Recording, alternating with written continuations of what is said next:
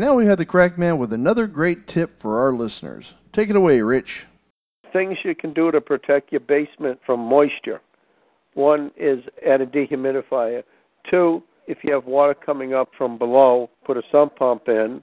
And three, I found a water detector that will actually call or text your cell phone if it detects water. This is a new product that I found out there that does have quite a bit of merit. Not only will it detect water, but it will also tell you if the temperature of the house is below freezing. All right, that sounds pretty cool. So go out and do some investigating on Google and see what you can find when it comes to an application like that.